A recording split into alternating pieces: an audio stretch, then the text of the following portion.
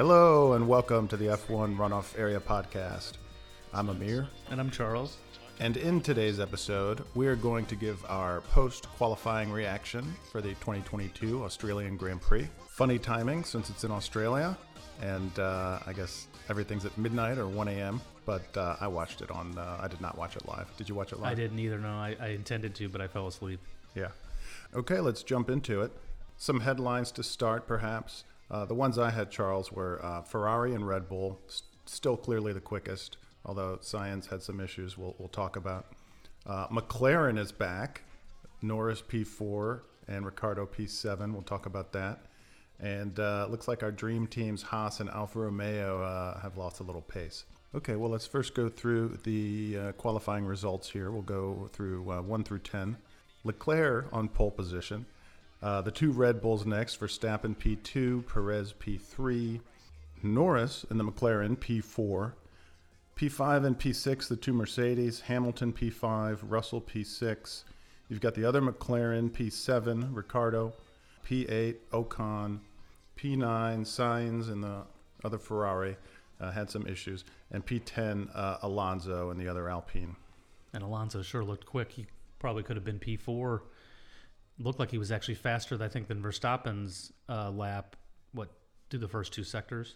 And then he had the crash in the third sector. Actually, I think he lost the engine, which caused him to crash. Yep, went into the wall. Yeah, Alonso and Sainz at 9 and 10 are clearly out of position, and so you'd expect they're going to surge up the order. Could make for some fun racing. Yeah, but as you said, Ferrari and Red Bull look to be the top two. Again, Ferrari looks quicker on one-lap pace based on Verstappen and Leclerc's relative pace. There is still the setup thing. Apparently, I think this may just actually be inherent in the cars rather than a setup for track to track. But Red Bull seems to have the low downforce setup, and Ferrari seems to have the higher downforce setup. So Red Bull's setup may be favored in the race, whereas Ferrari's setup may be favored in qualifying. But the race will tell us more. We'll see if Red Bull will be a little faster tomorrow. So as we mentioned, Sainz starting out of position in P9. I think he had a decent lap going before he ended up with this time, but ended up getting the red flag just as he was crossing the line on that decent lap because I think it was Alonso when Alonso went into the wall. So, and then on his next attempt, I think he made a mistake in the last sector that led to, this poor time that lands him in P9, but he should, as we said, surge up the field a bit. Yeah, but he still didn't look quite on Leclerc's pace all weekend. And I really think we might be seeing the natural order between these two asserting itself. I hope I'm proven wrong. Again, the end of last season, Sainz looked stronger, although in my recollection, it still seemed like Leclerc was the faster driver, maybe overdriving a bit to try to wring some race wins out of a car that wasn't capable of it. Yep. I was very bullish on Science, but it's fading a little. I felt like he was on the cusp of, kind of surprising us a bit. Maybe it's still coming. We'll see. I want him to, but yeah, it just looked, the evidence is pointing more and more to Leclerc being just a bit sharper. Yeah, and then we'll touch on Mercedes. As we said, Hamilton P5, Russell P6. So they're still, not what they've been the last several years, but seem to be kind of holding steady, and, you expect they're going to figure it out sooner or later. Well, yeah, you do. They are struggling, though, and we keep talking about them as the third fastest team. It looks like it's possible, at least in Alonso's hands, that Alpine may have risen to that level or even surpassed them a bit. Mercedes doesn't seem to be clawing back their pace at a rate that I would have expected. They do seem to be kind of treading water, while maybe some of these other midfield teams are starting to move up, claw some pace back and move up the order. Yeah. We'll see. It was interesting. My big takeaway from Mercedes was that Russell was ahead of Hamilton after the first runs, and then in the second run, they did 2 fast laps, I believe. Well, Hamilton did 2 fast laps. Russell only got 1, and I don't know if it was timing in terms of he didn't cross the line in time to start a second fast lap, but I also wonder, after the first fast lap, Russell was ahead. Hamilton needed the second to jump ahead of Russell, and then it sort of seemed like Russell didn't get the chance to, take advantage of however the track had evolved or whatever in that next lap, or the tires got a little better. Didn't seem like he got that advantage. Maybe it wasn't intra-team conspiracy. Maybe it was just timing, but who knows?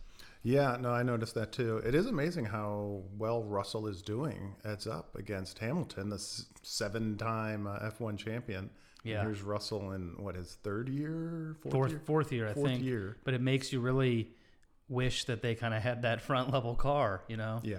I'd like to see Russell up there winning races, and I'd like to see, Hamilton up there too. But it doesn't look like Hamilton has a shot at that 8th title this season, at least so far. Agreed. And then just going down the order, McLaren is next. As we mentioned, they've kind of finally emerged here in 2022 as a potential contender. Norris P4, Ricciardo P7 at his home race. They've got to be liking what they're seeing and feeling with the car. It looks encouraging, but will it last?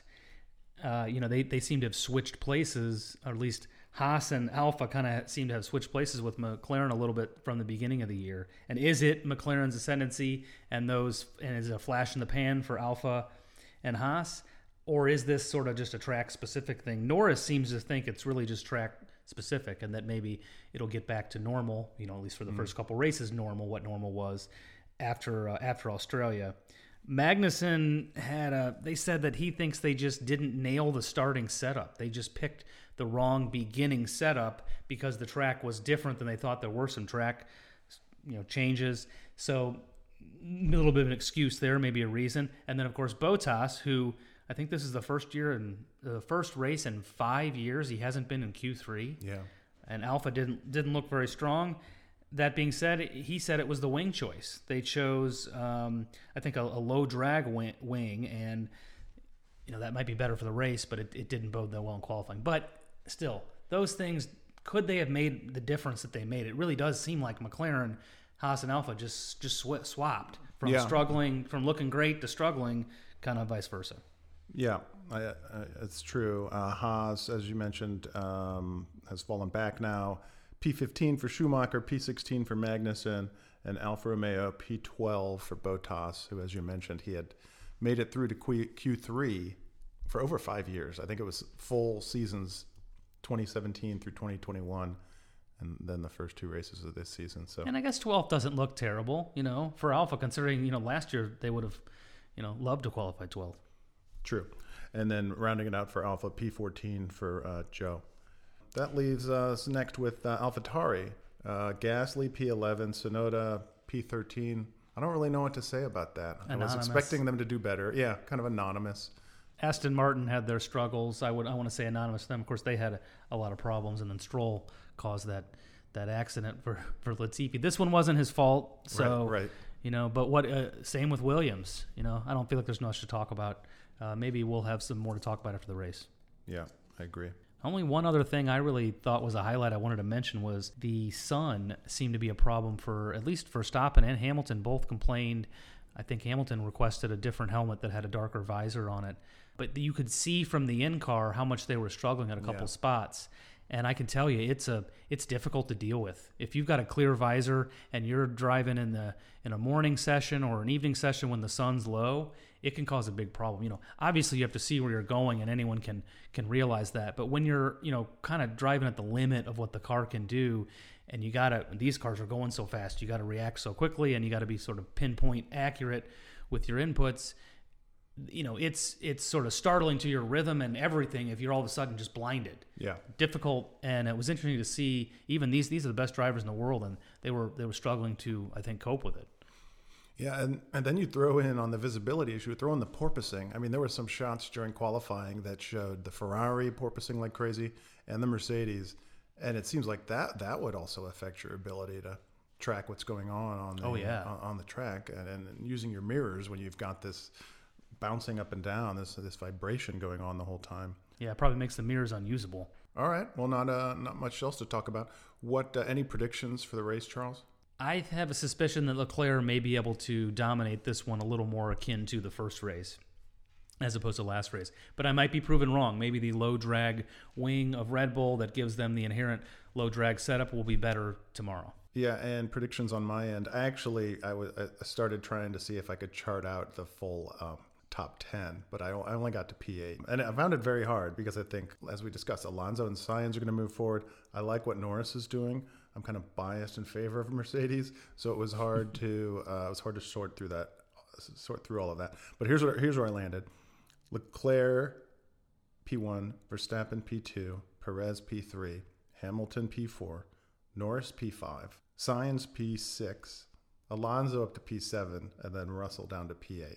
Okay, interesting. It was hard to sort through all that because I kind of, if I could have done a 5-way tie for P4, I probably would have done that. Interesting. You put Hamilton on the top. He seems to be one of the ones that's struggling the most right now, and going against a little bit how we were saying Russell seems to be doing well against him. So I know that's my bias showing, but yeah, I think Alonso could end up doing much better than my predicted P7. He looked super quick. That's the other thing for me, is just to see if Alonso can maybe put Alpine as the third fastest team tomorrow, or even take the fight to one of the number 2 drivers at the top 2 teams. Yeah. Thanks for joining us here at the F1 Runoff Area Podcast. Enjoy the race. We'll see you soon.